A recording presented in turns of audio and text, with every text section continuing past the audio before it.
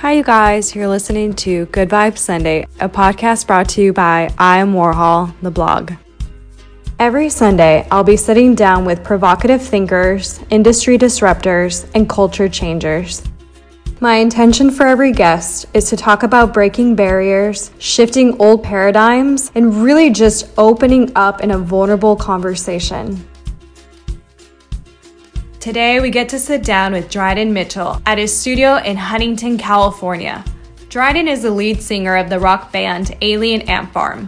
They were formed in Riverside in 1996. They've released 5 studio albums. They are best known for their Michael Jackson cover, Smooth Criminal, which topped the Billboard's alternative songs in 2001. This single was a huge success. The song was featured on the first season of WWE's Tough Enough and the movie American Pie 2.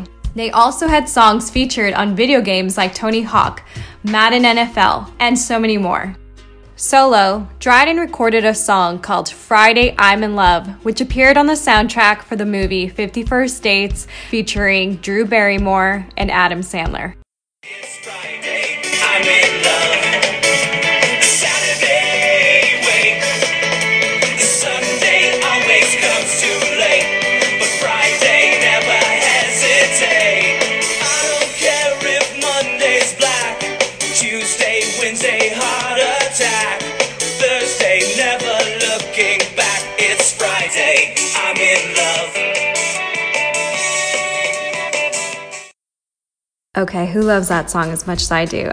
I mean, it takes me back. So good. I can go on and on, but I think you all get the idea. Dryden and his band have since been touring the world and just sharing their music with their fans. Today we talk all about his career, we even probe into Michael Jackson, but as always we dig a little deeper and we open up some fun conversations about life today, family, and just so much more. So please, everyone, help me in welcoming a dear friend and just an awesome human being, Dryden Mitchell.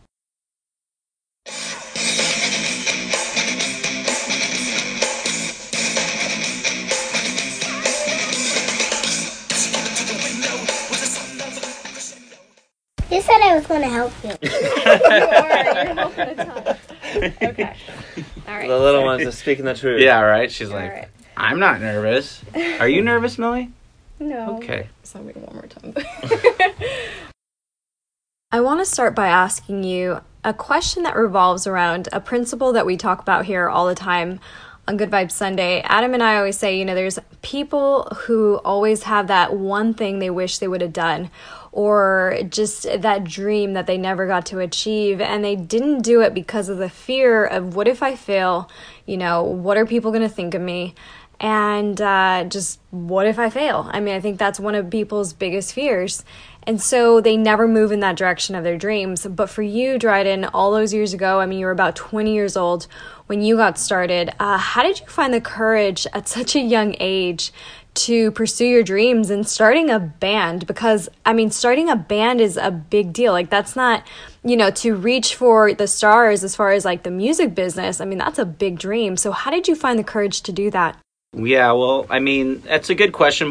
Before even being 20 years old, just having a guitar at age 10 or 11, watching my father, he was a songwriter, and watching him perform at just family functions, and basically watching him turn a room through just a song or whatever, just a stiff room, start to slowly get looser and looser through music. I knew I wanted to do that. It wasn't like I wanted to be famous, or I wanted to necessarily even, I don't know if I really dug the music even. I just loved watching my dad turn a room, turn the mood of a room. Yeah. And I knew, okay, that's what I really want to do. But to answer the question in another way too, I think, being young is the greatest asset you can have for business or anything. I think being, naive to all the problems that come with it is the best thing you can have.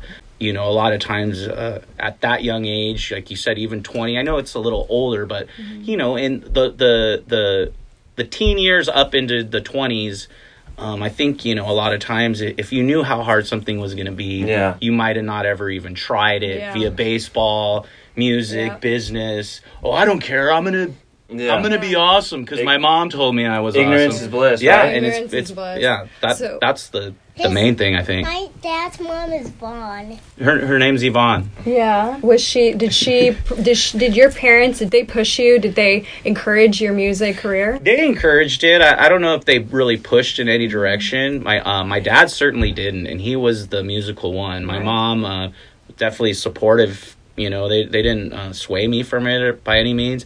I do know I never graduated high school, and my father, I remember him telling me he had done literature at University of British Columbia, had all these kind of scholastic attributes, and he basically just said, you know, this, if you're really going to do, I told my dad I was going to be in a band and everything was going to be fine, but he's listening to a 16-year-old tell him that. Yeah. And he just said, well, if this is the route you want to take, it's not going to be An easy one. it's not going to just be like a drinking, smoking party. I want to like see what comes of this. I remember telling him like, when we finally got signed to DreamWorks, that like it was an emotional call because I remember that conversation that we had before, you know. That, so just to go back to that question, because you're right, you say when you were younger, you know, ignorance is bliss, for sure. Do you think that now, I mean, being older, would you have done it today? So knowing what you know now, would you go back and change anything, or would you say you would have still taken that leap? I would have taken that leap. I don't know that I would have known how to do it nowadays because at least the industry side of music is so baffling to me now, how to really jump in. But then again, I mean, kids were asking me back then how to really kind of crack the safe or whatever. And I really don't know, other than like hard work. We were, you know, we had 9-to-5 kind of jobs, but we were booking, you know, gigs up to Washington and back, is, you know, in these little tiny chunks away from Riverside that we could. And we'd only play Riverside like once every 4 months. So even though it was our hometown, we could still get 500, 600, 700 people because we weren't, you know, you tell your friend every week you're playing at a venue. By the time, you know, a month's gone by, your friends aren't going to be there anymore. It's like they're there to support for a second. But so was that all your guys' idea? Just to like, oh, let's go there. I don't know that we were just watching other bands kind of do it. The Northern California bands and Southern California just. All right, well, let's go back. Let's go back to the beginning. How did Dryden Mitchell become the lead singer of Alien Ant Farm? I was into folk music. I still am into folk music. Maybe singer-songwriter style music, but a lot of female singers. I was a little long-haired, down to my waist, scrawny hippie kid in Riverside, and I played a lot of like coffee shops and cafes, and I didn't want to be. I had already been a lover of heavy music as a child, and I just thought, oh, I'm gonna go over here because I don't know why, just because everyone of my friends was into like heavier music and heavy music. Are you mean like Metallica? I don't know. It was all a conglomeration of like from death metal to like the lighter side, which is still heavy. But the bands like Metallica and Forbidden and all these.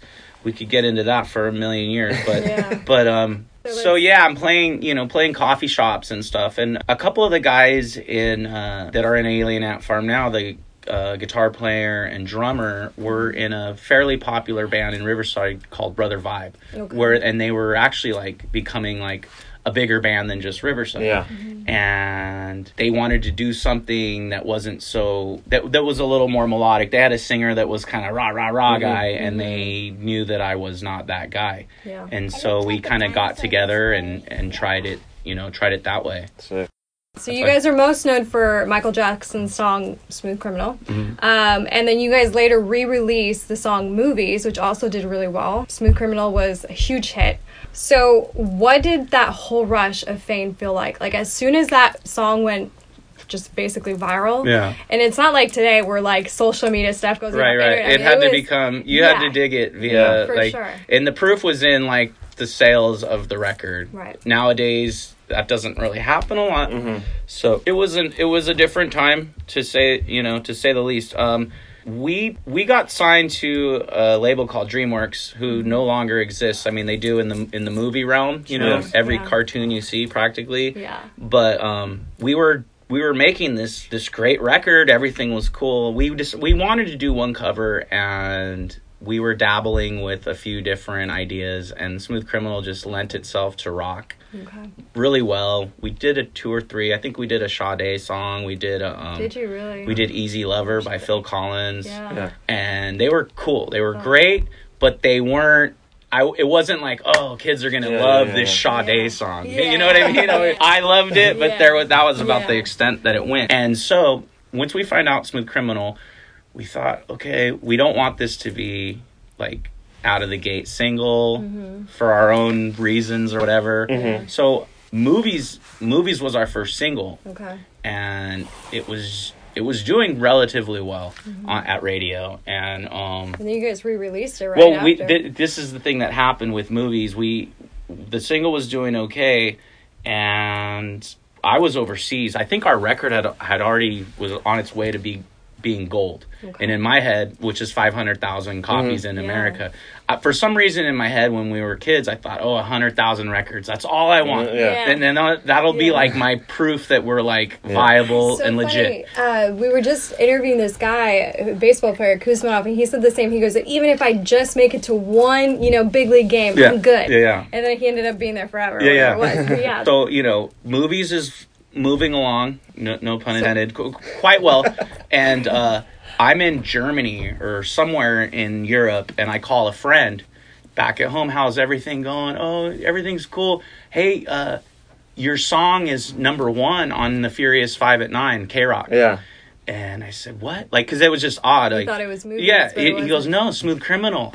We hadn't even known that it was released. DreamWorks just released it unbeknownst to us. And like within like 2 days that they did, it was already K-Rock. And so I was partly pissed because that was like not what we wanted. It wasn't our plan. Our plan was kind of like maybe release 2 or 3 singles of our album, and then maybe at the end there just kind of kick it out with for our own whatever. We wanted more of our music, I guess. Of course. And I understand that. That's not the way it went. And after being pissed for like 48 hours, we're like, well, the cat's kind of out of the bag. Let's just like embrace this. We're the assholes that walked in there and recorded it. It's not like we were blindsided completely. So you knew what you were doing. We knew what we were doing. We just didn't want it released in that way. I think we thought a relatively successful freshman record would lead to a slightly bigger sophomore record and so forth. You know what I mean? And when you get something like that, like out of the gate, we were like, holy shit, is this ever going to be like topped? We kind of knew that it wasn't in a weird, not in that way. So that was a little disheartening in a sense. And then anyways, I think radio stations got so sick of playing. Smooth Criminal was just like every other song on MTV it's still or on radio. Yeah, they still hear it daily. Yeah. So I think a lot of DJs around the country still liked the band. They went back to movies. It was almost like organic. It became a single again. So and we didn't do that. The radio stations did that. So we went back and did like a whole nother. There's like 3. Movies. I love it too. There's like 3 videos for movies. So and it was just like the song that kind of wouldn't go away from our repertoire, and that was almost like it was golden because we didn't have to test our third single. Our third single was our first all over again, and it had more legs the third or the second time around. Right. No, sorry, that was a long story, but no, it's good. It's good. All right, so you and the band, you guys crashed the BET Awards. Right. So you and the band crashed the BET Awards. What was the intention behind that? Because you guys all got arrested. No one got arrested. No, a couple of What? people in the video. Was that the video? No. If you watch, nothing was staged at all in that video. If you see at the end, Coolio was in that, right? There's a lot of people in that. Lil Kemp? Yeah, I don't know, Brian McKnight, all these people. But if you watch the video closely, like a couple of people did get arrested on the camera side of things. Yeah. So and we kind of made it look a little like you see it's a girl in cuffs and a assistant director or something. So that was all kind of pre-done. Nothing was staged at all. Crazy. So we just like every if you see those people in cuffs, it's just not us. Yeah. Okay. And we just went in with a video treatment of DreamWorks. I think one of us, maybe me or our guitar player Terry, just said, I think there's a a YouTube video where they're on top of this New York City building, like still haven't found what I'm looking for or something, and they're killing it, and everyone beneath the skyscraper finally figures out that it's U2 and they're loving it. And I remember thinking, like, what if we do that but nobody loves it? Like, it was kind of cool because I remember DreamWorks thinking that's the stupidest idea in the world, that you want to be like hated. But the director, this guy named Mark Clausfeld, who'd done a million great hip-hop videos and rock videos, he was in the room and he's like, I get what you want to do, such a juxtaposition, and I think it's going to be brilliant. So let's find a venue, because we didn't know what we were just going to do it anywhere. So we found, like, what's going on in between this little pocket where we're not touring, because at the time we were touring our asses off. It was like right after that first record, so it was like the longer you stay dormant, then the quicker you're forgotten about. For sure. So what's going on? When we're shooting this video, what are the events going on? It was the Gay Pride Parade, Justin Timberlake and Christina Aguilera concert, and the BET Awards were all happening like in this weekend in LA. Crazy. So we did all three. Oh, you did? Yeah, we got a big float for the Gay Pride. We did the whole Gay Pride Parade in a gigantic ant. It was a huge semi. It was amazing. It was beautiful. There's scenes like there's these big buff dudes all over me, and there's slow mo. You know what horchata is? Yes. So there's slow. She's Mexican. Yo también. A quarter. So there's like slow mo scenes of me, like there's horchata coming out. Like it looks like male semen. So MTV got a cut of the first, and they're like, we're never gonna play this video, dude. It's like way too like graphic, and we're all proud of ourselves, like the little like deviant morons that we are, not knowing this isn't sellable. You know what I mean? So at the end of the day, the video didn't make sense between those three things: Gay Pride, Justin, and BET. And then finally, like, the BET footage was just the best footage of the three, and we just said, why don't we just go with that? And there's a lot of like weird. The cops were we had deadbolted all the doors, so they had to get bolt cutters. So when they came up, that's when they were like, everybody's going to fucking jail right now. Oh my goodness. And that's crazy. That is insane. They were really bummed, and then they were trying to find anything to like to make our day worse. So like even like I think we got, and the video was, the budget was zero because it was all like handhelds. I mean, it wasn't zero, but comparatively, like I think, you know, that Smooth Criminal video was like $600,000 video. That's what and the These Days video was like $60,000. Sure. So the cops, I remember they fined us $40,000 for the huge ant farm banner that comes out, and that thing's immense. It was we did it on top of the Jimmy Kimmel building, and it's like the size of the Jimmy Kimmel building, and because the banner wasn't flame retardant, oh my god, we got like a $40,000. Like they were just like, fuck these guys. They were trying to find anything. That's crazy. All right, so that's a crazy story. No, so I didn't know that's why you guys did that. That's cool. That's I like genius. that. It's brilliant. we want to find everyone that looks up. I forget how I said it, but I was like, you know how U2, everyone's excited to see them? I want them to, like, everyone to not be bummed out.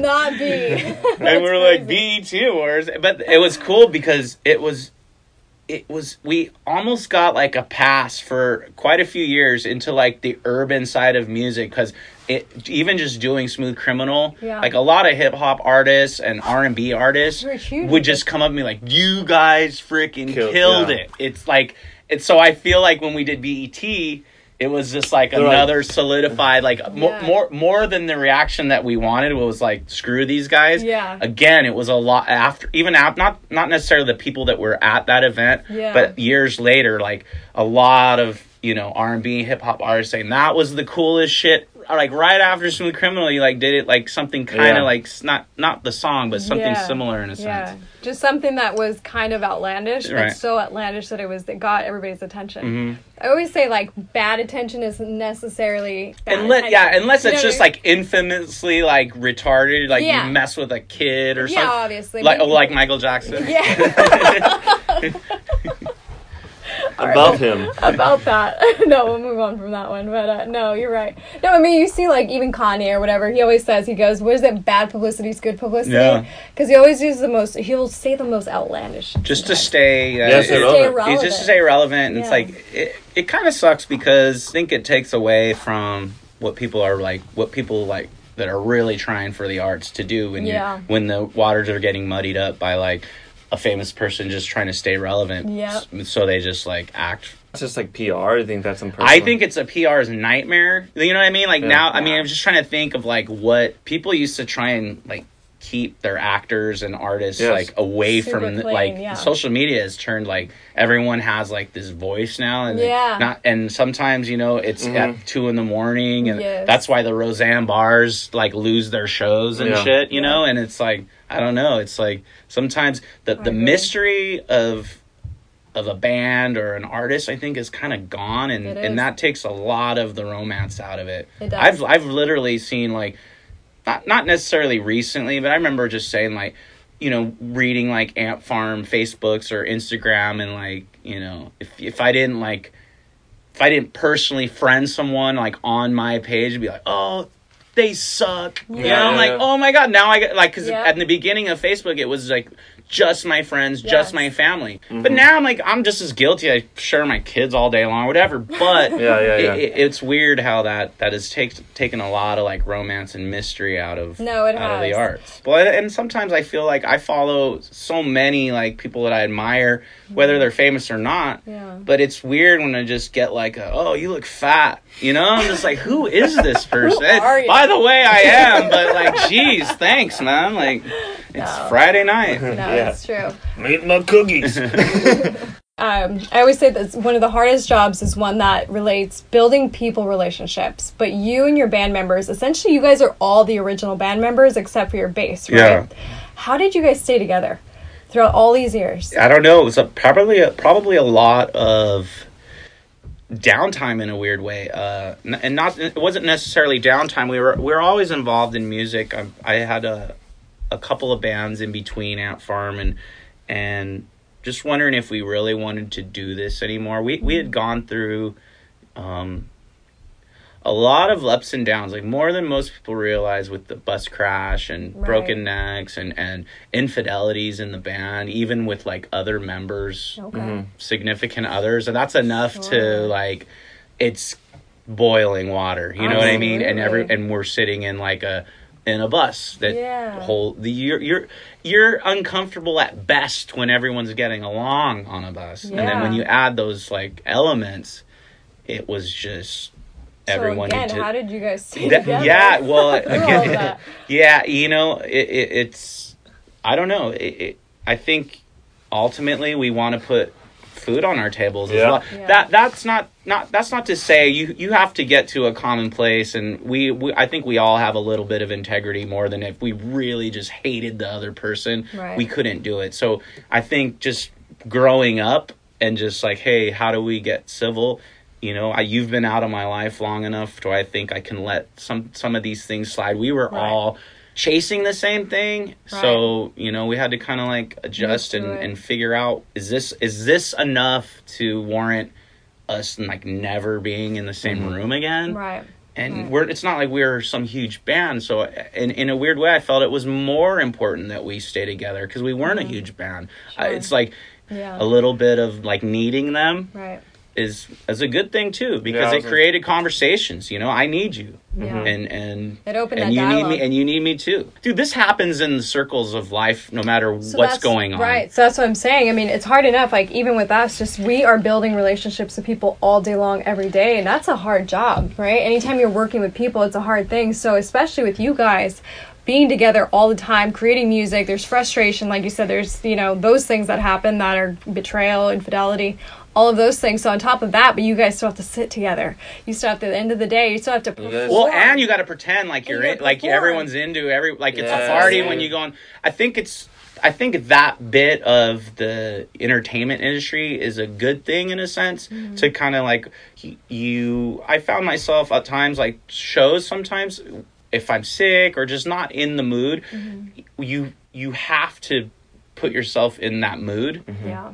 And excuse me, sometimes faking it makes me happy. You know what I mean? Yeah. And I'm sure you've done it a million and that's times. what I'm saying. It's like, yeah, I mean, obviously, you know, being on the bus, it's like minor leagues. I'm going 16-hour bus rides, and then I don't feel good. Yeah, nobody knows. I think my hand might be broken. Yeah. I don't want to tell anybody. My batting average sucks, or whatever. Whatever's internally in your head. Then it goes through your mind. You're like, I feel like my arm hurts. Yeah. I feel like a bag of D's right now. And then I have to go out there and perform. And then my job is still my job. And nobody wants to hear your lame story. Your job is your job. You got to go out there and save a game. Or you got to go get a hit. Absolutely. And nothing happened. They don't know anything. That's their first game they went to, and that's their only game they went to. So why is the singer being a jerk on stage? Yeah, and I've done that very, very rarely. But there's been I can count maybe on one hand where I was like a jerk on stage, and I regret that so much. Yeah. But sometimes you just can't really fake that. I've literally pelted baseballs into the stands, just when nothing's going my way, and I'm like, what? Or I've destroyed coffee things or destroyed coolers. You know what I mean? But then I'm like, that felt good at the time, but what did I get? Where did it get me? But at the end of the day, you still got to perform. Absolutely. At the end of the day, you still got to perform. All right, let's take it back for a second and go back to the song of Smooth Criminal, Michael Jackson's cover that you did. Did you ever meet Michael Jackson? Did he ever comment on the song?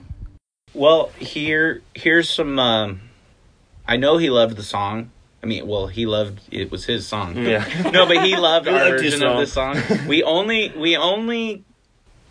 had back and forth with Michael Jackson via email and through his people, not even like really him. Yeah. And the thing of it was, we were making the video, and we already knew he liked the song.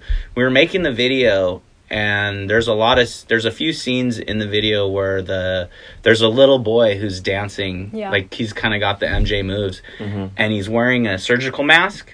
And we knew that Michael Jackson wore that mask because of all of his effed up surgeries. I mean, his nose was literally gone. Yeah. And so we sent him the version with the surgical mask, and he replied back, "I love the video, but I don't like the kid with the mask." Oh. So, and we had already been on tour, and again, we weren't trying to... It was an homage. A lot of people thought we were, like, making fun of Michael, which I can't imagine who would think that, because I thought the song was just, like, fire. It wasn't like it wasn't like a Weird Al song or something. So, we definitely thought we didn't want to just release... We could have just said, screw him, where the video's done. Oh, right. Okay. And so we literally had... We were already on tour. The director for the video went back to the same street where the kid was, got all the extras back for continuity's sake. He wouldn't even have to do this. It was an extra, like, I don't know how many thousands of dollars to do that. Right. And we reshot it with the kid without the mask. We sent it back to Michael Jackson, and he said, "You know what? I like it better with the kid with the mask." So and we're just like, okay, cool. There's another kind of quick, cool story. Quincy Jones had done so much MJ stuff, and we've never met these people, mind you, but we're forever fans of just the music process and all that. Yeah. Quincy Jones did not like Smooth Criminal, and Michael Jackson loved the song. I'm saying his version. Yeah. And Michael Jackson said, "This is a number one song." Right. And Quincy just said, "I just don't hear it. It's not." Yeah. It never was until we did it. And rumor is that Michael Jackson, someone I know that would probably know this, said that, like, Michael had called Quincy and said, "I told you it was a number one song." But it was that made me feel really, really good. Yeah. just being like. Just being in a conversation, between those two, I'm like, what the... The Lillian and Farm Kids, they did it. Yeah. Seriously. Number one. Quincy Jones, that's wild. That's insane. All right, so I heard this quote once. So, music is sound that opens up the window to the soul. And then the soul kicks in and tells the mind and body that you have unlimited potential. So, Adam and I like to call this flow state. So I don't know if you know what this is. It's basically where, in your case, it would be when you're singing And those lyrics, that moment, it comes from somewhere deeper inside of you. Yeah. Like where you don't even have to think, and you're just in that place, and you just start singing, and everything's just clear the flowing. mechanism. Yeah, and Adam's done it with baseball. He said, it was the same thing. It was like when he'd be out there, and he said the crowd would just turn off. Everything was just turned off, and it was just himself, the ball, and the mitt. So when you were singing, and I'm sure you know exactly what I'm talking about, you've been in those states, was it important for every single one of your band members to be in that flow state, like that contagious flow state? I don't know that it would be a true like flow state if I was concerned about what was going on even with my band. Okay, you know what I'm saying? You're right. Yeah. Like if everyone's kind of firing together and this thing, like I know that if, this drummer messes up, that we're spinning plates and it all can fall. You're right. Same as a team. Yeah. But I kind of I feel like we are so rehearsed or so kind of second nature that they got my back. Yeah. And my nerves are all in my insecurity, my problem. I was never nervous necessarily about anyone else. It was always within yourself. That's and even sometimes the badass things too. It was like I felt like I was taking credit for it or something, and I know it was more than it was all of us. But, right, but I can only imagine. Even as a singer, you're almost like setting that flow. You know what I'm saying? Like, yeah, I don't know. Well, in a sense, like I guess more people than not gravitate towards lyrics and melody vocally than they would. I mean, not everyone. Like I know plenty of people that listen just solely for the guitar line or something. Right. Yeah. But typically, so I could see that as well. Yeah. I don't know. This like that flow state or something can kind of F you up too. But it's like when everybody, like, so let's say you're at a concert and you're in it, they're all in it. Not that you're worried about them being in it, but when you guys are all just like, it just feels right. Like everything's just vibing. You're not even having to think about it. Yeah. You know what I mean? It just depends on the show as well. I'd like to think sometimes that it's the same, but it really isn't. But I think that I always compared that with her is like, it was me, say, I saw the way you were, I saw your vibe on Sunday, and I always compare that, because I was always the closer. Yeah. So, closer, everybody's like, come on.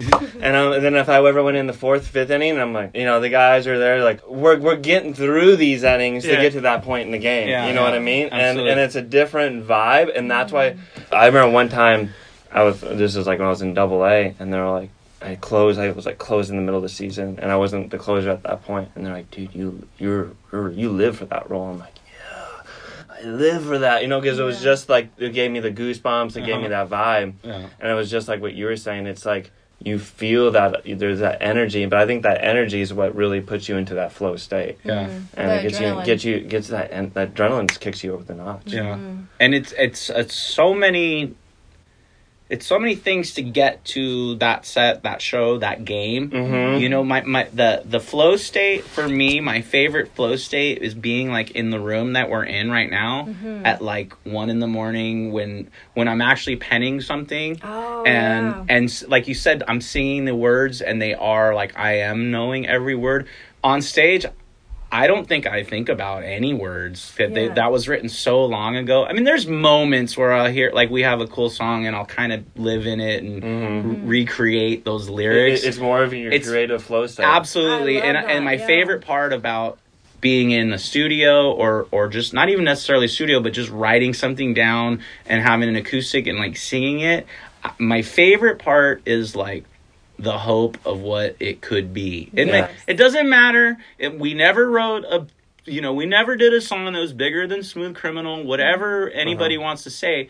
My favorite time in my life, I would equate it even to hanging with my kids or whatever, is writing something that is special to me and maybe only someone else would know what I meant. One other girl, years away, whatever. Yeah. And even if they don't know, who cares? But again, that flow state for me is like, oh, this is gonna be great. Yeah. And it doesn't matter if it's great or not. Yeah. The time of thinking that it's gonna be, it's that creative outlet. It's great. If once it's in my head that it's great, it's great. Yeah. I don't need another opinion. I don't need it on the radio.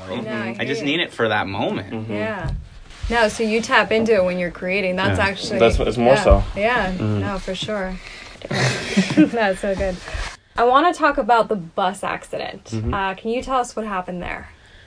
It was a long time ago, like 2002, I think. So my memories of it, I almost feel like my memories of it are because I've told the story a thousand times. But if I was just quiet in my own head and relived it, I think I would remember more. I feel like I repeat myself of the story I've told, and in that sense there's no flow state there. No, but you know what I mean, because I feel like I'm reciting what was already said. But I mean, we were in Spain, a couple hours away from Madrid, on our way to Portugal, and I felt like a bomb went off. I was playing guitar. We had a double-decker bus. The tour bus was like had two floors to it almost. It was a British bus. I was in the upstairs back lounge, playing guitar, and then I was just laying on the floor. And I remember thinking, like, why is it raining inside the bus? Because the whole roof had ripped off, and it was just like pouring, not the entire roof, but I could see down the hall, and it was like pouring rain. And then I remember I couldn't move my fingers, my toes. I couldn't blink.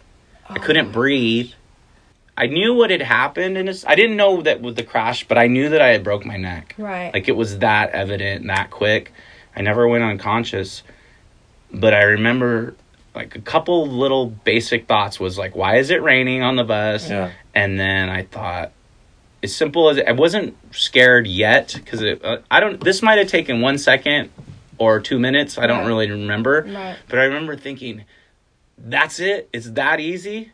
Like that, like to be, because I knew I was paralyzed. I felt like this kind of aura around me, that it was like a defense mechanism. Like nothing I didn't want to be touched. Right. And I felt like I could feel movement around me, like 2 feet away from my body. That's how that's how fragile my sensitive. It was. I swear that whoever, if it's God or whoever creates us, made this happen. You know what I mean? It created this weird like static around me that just did not. My body was in a complete like stay away from me kind of mode. It was very odd, very strange, and I slowly just kind of felt myself being able to blink, start to be able to like move I felt my eyelashes start to like get closer together, and I was really like kind of like coaching myself to get.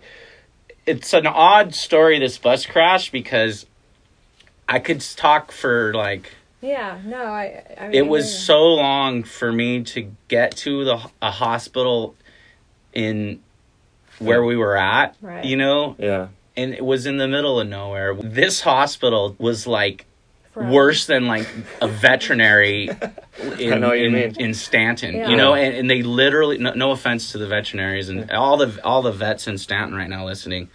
No, but they like, our driver came to them dead.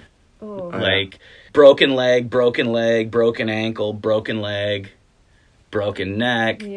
My best friend at the time, from the Czech Republic, this guy, he wasn't really security, but he did everything for us. He was just a great friend of mine. He had gone through like a television set. His face was like unrecognizable. His dad was like the top surgeon in the Czech Republic. His father couldn't identify him. They had to like look for a tattoo on him. His head had swelled out past his shoulders. Wow. And so it's just a lot of weird. That question alone is an odd one for me, because I could skip all over, and we haven't even gotten from that tiny little farm hospital. I got DreamWorks was amazing, actually. DreamWorks was like, they have basically like chartered me like a private plane, and they flew me back to London. And London is where I found out what was really wrong with me, and I broke my C2, and a doctor just basically said, surgery is not an option. We need to fuse your first and second vertebrae, and then even then paralysis might be just in your future. And so what happened though? Was it the bus that crashed? Like, what did it crash into? Basically, we crashed into the back of a parked semi that was kind of like half on the road. Yeah. And it was just basically full of like pallets of like magazines or newspapers. Okay. And so it was like going into a wall basically at like 75 miles an hour. Damn. All right. And so, yeah, the driver was just... Yeah, he was the first one. Yep. So he passed away. Yeah, he was like instantly. Ooh.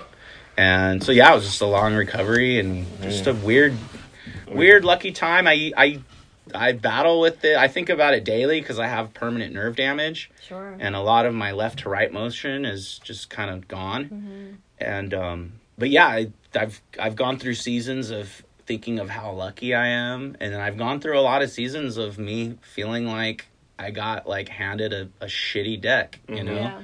And that's not a good way to look at things, but it's definitely like it's a battle. It's cruised my head a lot of times. Yeah. I mean, I talked about this last time, but cause the guy that we interviewed last time has back pain too, and I have scoliosis, so my back curves in the top, and I live through chronic pain every single day. And I always tell him, it's like some days you're thankful and grateful. You're like, I can still walk, I'm still breathing, but other days you're like, I want to kill someone. I just like want to open my back and make the pain, just like pull it out. So, no, I feel you on that for sure. All right, Dryden. So let's move on to life after the music. So you have a family now. Right. How did your life, and especially your career, how did it change after having little ones and a wife?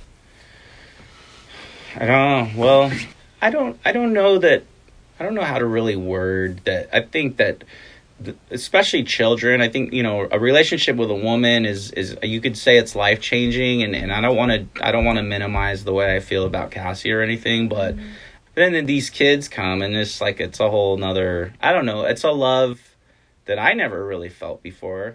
To put it this way, and I don't want to make it sound like disgusting, but I don't know that I've ever thought like a significant other, like a girl that I really love. I don't know if I've ever laid next to her and without the motive of eventually we're gonna like get to something cool. Yeah. And then it's so fun for me to lay with Millie or Dryden, like and have that same kind of like love. Yes. But there's no other motive. You know what I mean? And that's a cool feeling. Yeah. That's good for me because like I almost like, what's wrong with me? Like every time I lay next to Cassie, I want to freaking, that's natural. I get it. But all I'm saying, it's kind of nice to like.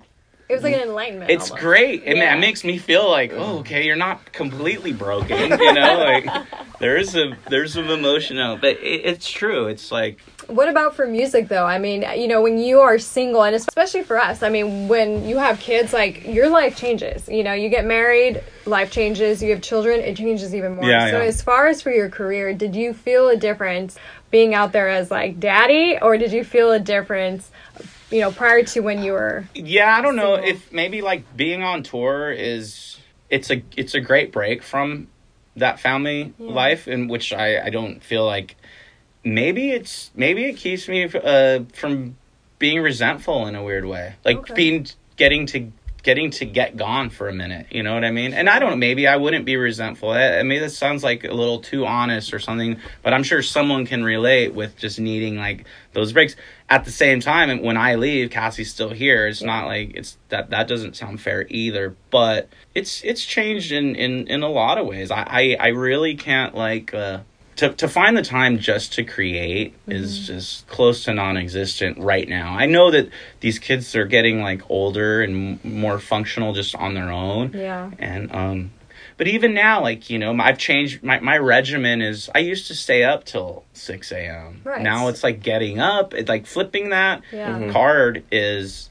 not easy for me because it's not just because I'm doing it doesn't mean like my body is acclimated to it at all. No, I'm just like, what am I doing up right now? Like I chose the life that I lived for a lot of reasons, you know what I mean? Yeah. And one of them was to like not get the F up like this early. Yeah. And I see everyone, and again, maybe I'm just like I feel like I've been spoiled a little bit. And I walk a Millie to class every day, and I see like a lot of dudes there and women there that are taking their kids, and they're all buttoned up, and I can see they're like looking at the clock, and I fortunately I get to just go home and chill, but I'm like, whoa, this guy's he's leaving her to go somewhere that he doesn't even enjoy. But exactly. So that was my question earlier. It's like, you go back to that whole idea of these people that, I always say is that they're so afraid. So everybody, you can ask anybody who say, what did you want to be when you were younger? And be like, oh, I want to be a baseball player. Well, why the hell didn't you do it? Are you a baseball player now? No. They go the safe route, and they're living their life, and they're doing something that they're comfortable in, not necessarily doing what they love, right? Because they're scared of that failure. Yeah. And even they're not even that comfortable either. No. They're even like, in a weird way, because somebody already did it before them, somebody did it before them, and so it's already structured. I go to work, I come home, I work 5 hours, and then I do this, and it's been going on for forever. Yeah. So it's already been predicted. It already works. I have a love-hate with, and love's even a strong word, and hate might not be strong enough, but I do have a love-hate with, like, when I take Millie to school and they blow the whistle. First thing that happens, they blow the whistle, and everyone gets down on the ground. Yep. And then they blow the whistle again. Everyone gets up and slowly walks to their backpack, and then they get in line to go in. And I get it, because it's like, how else? These are freaking orangutans. You know what I mean? Like, we have to have some conformity here, or else it's going to take an hour to get them in. I know that just from getting her ready. Yep. I should have a whistle at home. But I also get a little sad, because I'm like, I feel that's the thing. Education, until I think, usually for me, until you're specifically, you yourself are trying to find your own education, I feel like it's not worth a whole lot. Yeah. It's kind of a daycare service, which is gladly accepted.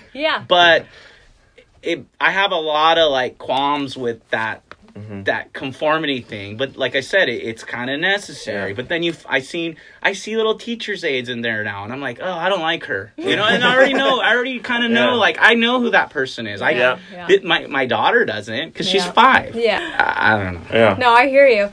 I mean, we talk about this all the time ourselves, and it's the whole idea of school. I feel like, I mean, it came early on, and it was more, when was it? It was like, industrial times, to make people, right, have these jobs that were... corporate America. You have to do it. You have to do it. But we're not in that anymore. You know what I mean? We've moved on for that. So all of these things, like, even when I was in college, like, they would teach me, like, I can tell you the history of art dance, and I can tell you the history of singing and this and music and all this stuff.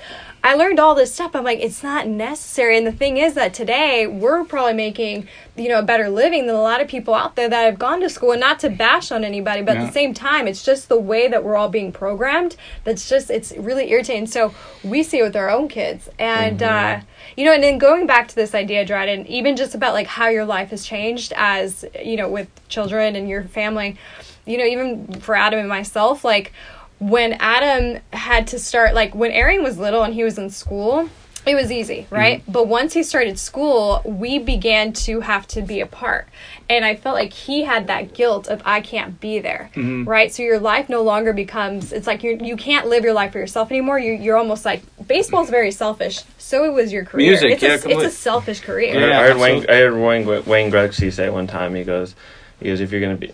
My wife that was the most selfish time of my life, was when I was in hockey. Yeah. No, we had, I would go 6 months. But he said, it was just me training from 9 a.m. to 6 p.m. and eating and doing this and doing that. And he goes, it was the most selfish. And that was me. It was like, I'm going to the gym. I'm going to come back home. I'm going to do this. I'm going to go get a massage. I'm going to do this. And that's the way it's going to be.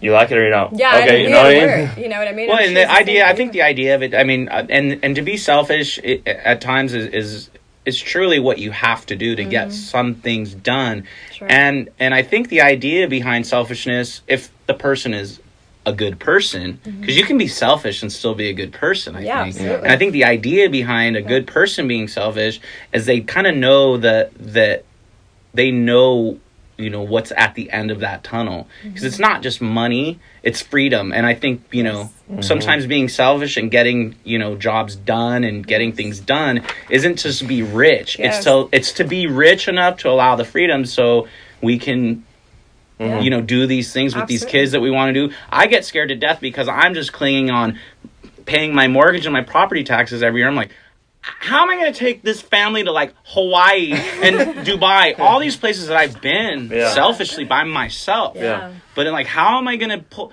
Like, I don't have the means to do this right now. Yeah. So I mean that's the second chapter of our lives is how do we get there? So, Cassie, your wife is Cassie. Her name is Cassie. Yeah. Who is Cassie to Dryden? We're engaged. Forever my fiance. But how would you describe her? The wifey. Yeah, how would you describe the wifey? We're just like I don't know. Who is she to you? Who is she? She's a pot of gold. Cassie and I we loved each other's company, but it was Casual? It was very casual, and before we knew it, some real life changes were happening. And I've always been like fond and lusted after Cassie. Once I saw how much she loved my kids, and I'll be honest, like when she first told me she was pregnant, I did not want, again, that selfish thing. I didn't want, it was going to affect my life. Yeah. That's all I was thinking about. I was like, this is going to mess me up. Yeah. And she's like, dude, you know, I had a something really kind of profound happen. And, you know, I was married before. Okay. And I remember telling Cassie, man, you know, this, I can't believe I'm telling you this because this is like really just between us. But I remember telling her you know, in that moment of me being angry or whatever, I was like, me and my ex, we never wanted children. This was not in the, like, our cards or plans or anything. And I remember, like, Cassie saying, whether it's right or it's wrong, it just resonated with me. But I remember she saying, why? Like, she didn't love you enough to, like, have your children? And I remember me going, like, wait a sec. Like, what do you... Like, it really was just, like, it was just enough to make me, like, Like, just like she just flipped the script on me, like, but I don't think she was trying to do anything but just say, what's up? No, it was an aha She's like, moment. she's like, are you in or are you not? And it was just a very weird time. But yeah, like, to see her, like, love the kids, I think that's what, like, made us all, like, fall in love with each other, you know? And that's super cool. I don't know, to, like, I get, like, kind of closed up and you say, who is Cassie? Because at times she's the craziest lady I've ever freaking known. And I'm like, you're scaring me right now. Yeah. And that's real, though. And, well, that's real. That's why we hang around. You know, No, I mean, I talk about it all the time. Like, that's what I'm saying. It's like, see, when I ask that, it's not like, who is Cassie, this perfect person? No, we're all, I mean, all women, especially that are listening, we all know we are crazy. Yeah, you know what I mean? But guys are, they're dumber, and they're just as crazy. So, I mean, it's just... True. It's about who do you find that is usually the guy is the dumbest guy. The guy is usually the dumbest dude in the room, but he doesn't think he is, and that's, like, scarier. Like, yeah. No, it's all about finding you're kind of crazy, and then you mesh that in, and then you have crazy little ones, and then it makes life. I mean, it's just, I feel like, you know, and you said it too. It's like when you see her take care of your little ones, they're part of you, and then therefore it all becomes like one. No, yeah, that's like your what pack, your tribe. Maybe it's my own, and there's plenty of Cassie to love. Yeah, and I don't know that it particularly needed children to make me see that. Yeah. But it certainly sped the process up. You know. Right. Yeah, it brought it out. And I think about, like, my ex. You know, not a ton because a lot of time has passed, but I just don't see us in this situation. Yeah. Maybe that's why we chose beforehand to not live that way, but I can't say that I'm not happy with the way the things that have turned out and become, you know. Yeah, you wouldn't have it any other way. All right, so let's talk about your tattoos. Okay, so I know you have 2 tattoos, one of 2 dogs, right? Mm-hmm. And they both passed away. So what did those dogs mean to you personally for you to have gotten tattoos of them? I guess they were before I had kids. They're my kids. Your babies, We treat our animals like they are our family for sure. And these ones were, I think, and in that time when I didn't have children, they definitely kind of took up that space.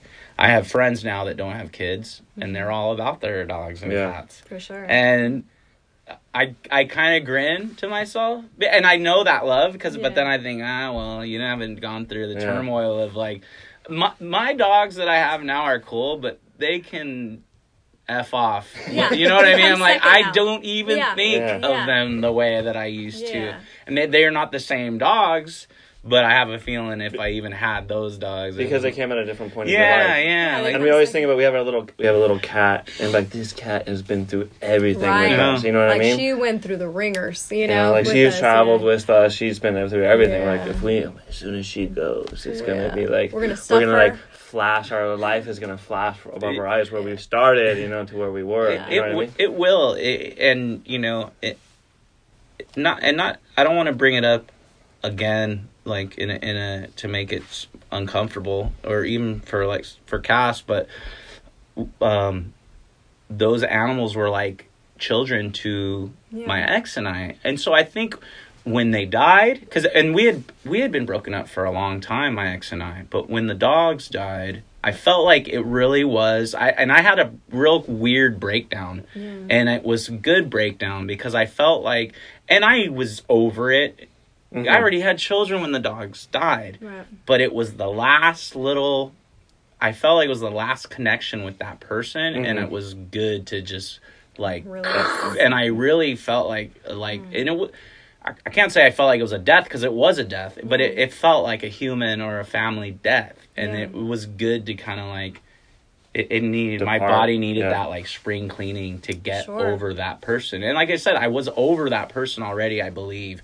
But when the death of the quote unquote kid, which was a dog, happened, it felt terrible and great at the same time. Yeah. Well, no, that makes a lot of sense. I mean, for sure. No, I mean, I always say, like, I lost my mother figure without going too far into that, but, like, I always say it was the best day of my life and the worst day of my life, although that sounds horrible, but it changed my life so much, and I felt like, for you, it was a release, and almost like a cutting that tie. Yeah. For me, it was like reset button. Yeah. Like, I just pushed it, like, my whole perception changed. Because it was bottom. Yeah. It was bottom. Yeah. So I love that you said that. And, like, the neck break is I can equate, it wasn't the best day of my life, but I think now after years and going through that whole just recovery and situation, it really was one of the better things that happened to me. The worst thing, it's tricky the way God works, and I don't even believe in God, but I do right now,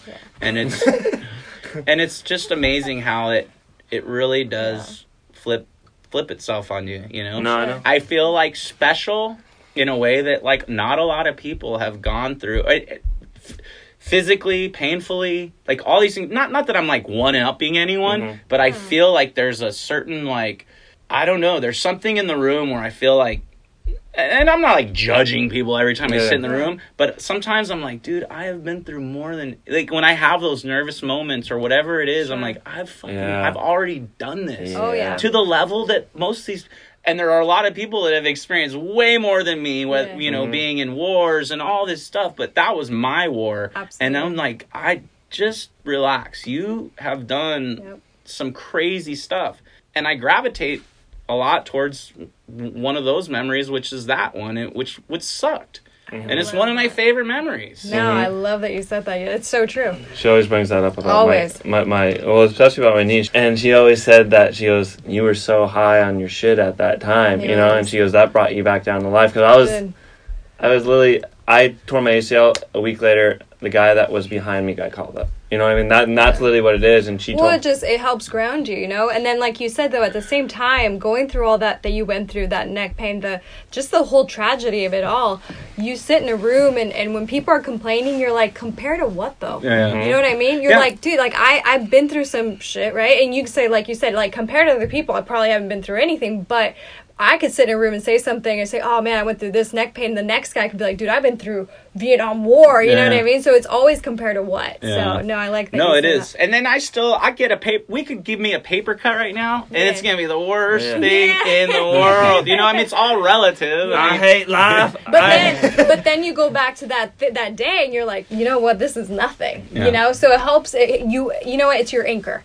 You always go back to that, and you're like, if I go back to that, I'll always be all right, because that memory is always going to help ground you and bring you back to reality. So I like that. That's good. All right. So I want to talk about a heavier subject, which is... Then bus crashes and death? No. Dogs are dead. Divorce. Broken neck bus crash. Let's get deeper. No, it's actually, we are. We're going to get deeper. So, suicide and overdosing. So, in the music business, okay, we've lost a lot of music legends to suicide and to overdosing. Why do you think that depression and just anxiety and all of those things are basically the main factor why these legends have died? Why do you think that's so prominent, especially in the rock industry? I mean, I feel like in the music industry in total... But in the rock industry, it's happened a lot more. Why do you think? I have no idea. Like, I really don't... I don't know. I've had these moments of... If just getting messed up on drugs is one thing, because that's an accident, you know? But like the suicide thing, maybe it's just another accident because you're messed up on drugs. You know, the overdose... I don't know. Is it numbing? I don't know how to answer that question, because I just really just not like in my DNA or I can't. I maybe be lying to say if I've never thought about it in a romantic way. And that's not.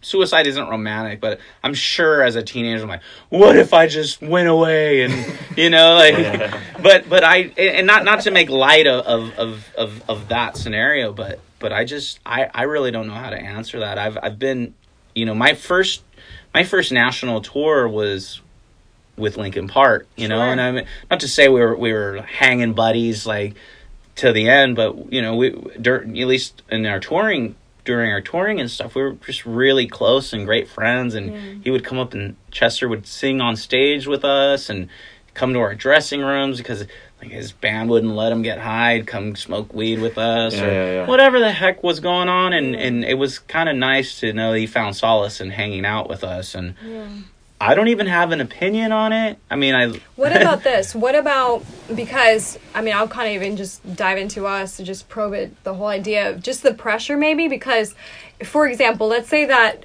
you know, a lot of these guys, you know, you're in the music industry and stuff, you're at your peak, but then you're at your peak and then you start to kind of come to a like, not a halt, but just like a state where everybody has these expectations. Oh, absolutely. Whether it is to be successful or whether it's to fail, and you almost want to prove the ones that are behind you, you know, right, and then you want to prove the ones that didn't believe, you know, in you wrong. And then so with these people, and then you've got that, then you've got the media, you've got, you know, the paparazzi or whatever, you've got all these people and you've got the fans. That's something that I can't relate to though, because I never really got to that level. I think for a season or two, like we were like one of the biggest rock bands, you know, for a minute. I can't relate when something that is like something like that happens, and I don't know if it's pressure. I don't know what it is. When someone has like 6 children and still like needs out. A lot of people say it's cowardly. I have an old friend of mine who produced our very first independent record. In fact, he was gonna, you know, we were gonna run this studio as a business, and he hung himself. And I remember I didn't want to do it anymore. I mean, I didn't want to run this as a business. He was my partner, and he was gone, and it was just like, it was a tragedy all around, and we all were family, and it was his girlfriend, and his parents, and again, like, I hear people say it's like the most cowardly thing you can do. Yeah. And then here I come like devil's advocate, and I think it's almost kind of like a very brave thing to do. Like, when you don't know what's on the other side and you're like, fuck it, I'm gonna do this. Like, it's kind of ballsy. I'm not saying either is right or wrong, but when people immediately say it's very cowardly to like kill yourself, I'm like, I don't know, dude, why don't you try it? You know, again, that's a bad thing to say, but there's a lot of realness in that, you know. I think it's like, if you're feeling it, I mean, we control this whole thing. Maybe we don't, but I mean, for right now, I'm like, I can move my fingers right now. Thankfully. And I can cause a whole lot of well, not with Adam in the room. He'd kick my ass. But I mean, I'm just saying, I can do anything right now, and there's repercussions in that. Yeah. But that question is the one that I not really want to like stay away from, but I just don't have an. You don't know. My opinion is both sides. Yeah. Once if I talk to like the wife or the husband of someone that's died and left them with this mess.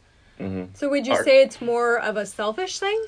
And not in a bad way, because we don't know what the hell's going on through their mind, right? You, like you said, I dare you to try that, and you don't know the battles and the struggle and what they're trying. I mean, if they think that death is a better option than living the life they have, I mean, they're in pain. Yeah, it's a weird one too. And not that I know these people, like I said, you see like, Robin Williams or something, you're like, sure. How the hell, like, everyone loved him. Yeah. You know what I mean? Yeah. Seriously, like it's not like, oh, Robin Williams, he's a dick. Like, it was just like, again, we're outsiders, at least in his life. Exactly. And that's one person, but you're thinking like, how the hell, but there again, like money just provides freedoms. And, and if he's obviously like, I don't know what that guy's worth. $100 million. Yeah. Whether it's 20 or 200 million, somewhere in between there, and that's not freaking handling it. Yeah. Then we all know that there's something deeper there. Yeah, it's all, I don't know. It's gray areas there. No, I hear you.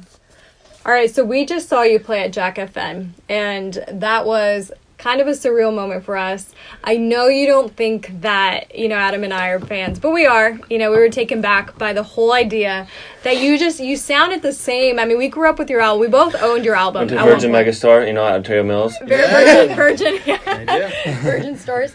Yeah. And I bought our record at a Virgin store. It was like March 6th, I think. Yeah. And I just had to buy it. Oh, for sure. We were on tour that day. Bought like right 10 next to GameWorks, where that is. No, but we were taken back because you sounded exactly the same. And it was cool. And me and Adam were just like looking at each other, and I remember telling your wife, I was like, this is so weird. She's like, I know, and I'm married to him. She's like, I grew up with this, guy same way, listening to his songs. And she's like, and I never thought I'd be married to this guy, and we're all just kind of having a moment. But you still have a lot of fans, and they come to your concerts. You have all these fans. So I told Adam this. I'm like, if you had all of your fans right now, and not that they'd be listening, if they are, maybe, who knows, but if you can get them all right here, right now, and if you can sit right here, what would you want them to know? Like the ones that are still like just there for you, like the ones that still listen and care, what would you say to those fans right now?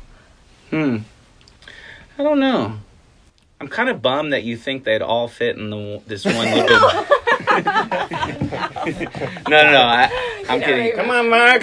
Jimmy. That's like another tough question. I don't know. And I think, a lot of fans know me to be like, I'm not humorous when it comes to songwriting, but I'm humorous like during our shows. So I think, the right thing for me to say was like, why the fuck are you still a fan? That's good. And that's about it. But like at Jack FM, you were so thankful. Yeah, no, you always said you were so appreciative, and we noticed that when you were there. You were always like, thank you guys for being here. Well, and for coming so early, that's my gripe. I mean, I can hardly gripe. I mean, it's amazing to get paid to like sing these little love songs that I penned in my garage and in Riverside, and my room was like this old little pool house, behind my parents' house, and so yeah, I don't know. I'm just. Why are you here? Yeah. Thank you. I appreciate you. What are you still doing here? Like, that's my only thing to say, and thanks for still being here. But why are you?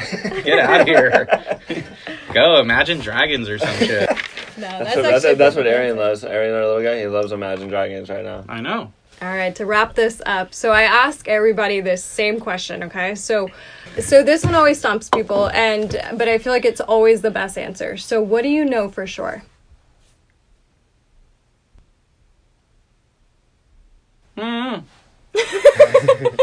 don't know any. You know what I know? What do you know? I know that I don't know anything, and I know that I have to feel like that puts me in like this percentile of the world that can function healthy and can maneuver healthy, because it's always the people that know everything or even know anything that rub me in the worst way. And it's not to say you can't be educated, you can't, you know, have a thirst for a million things and knowledge.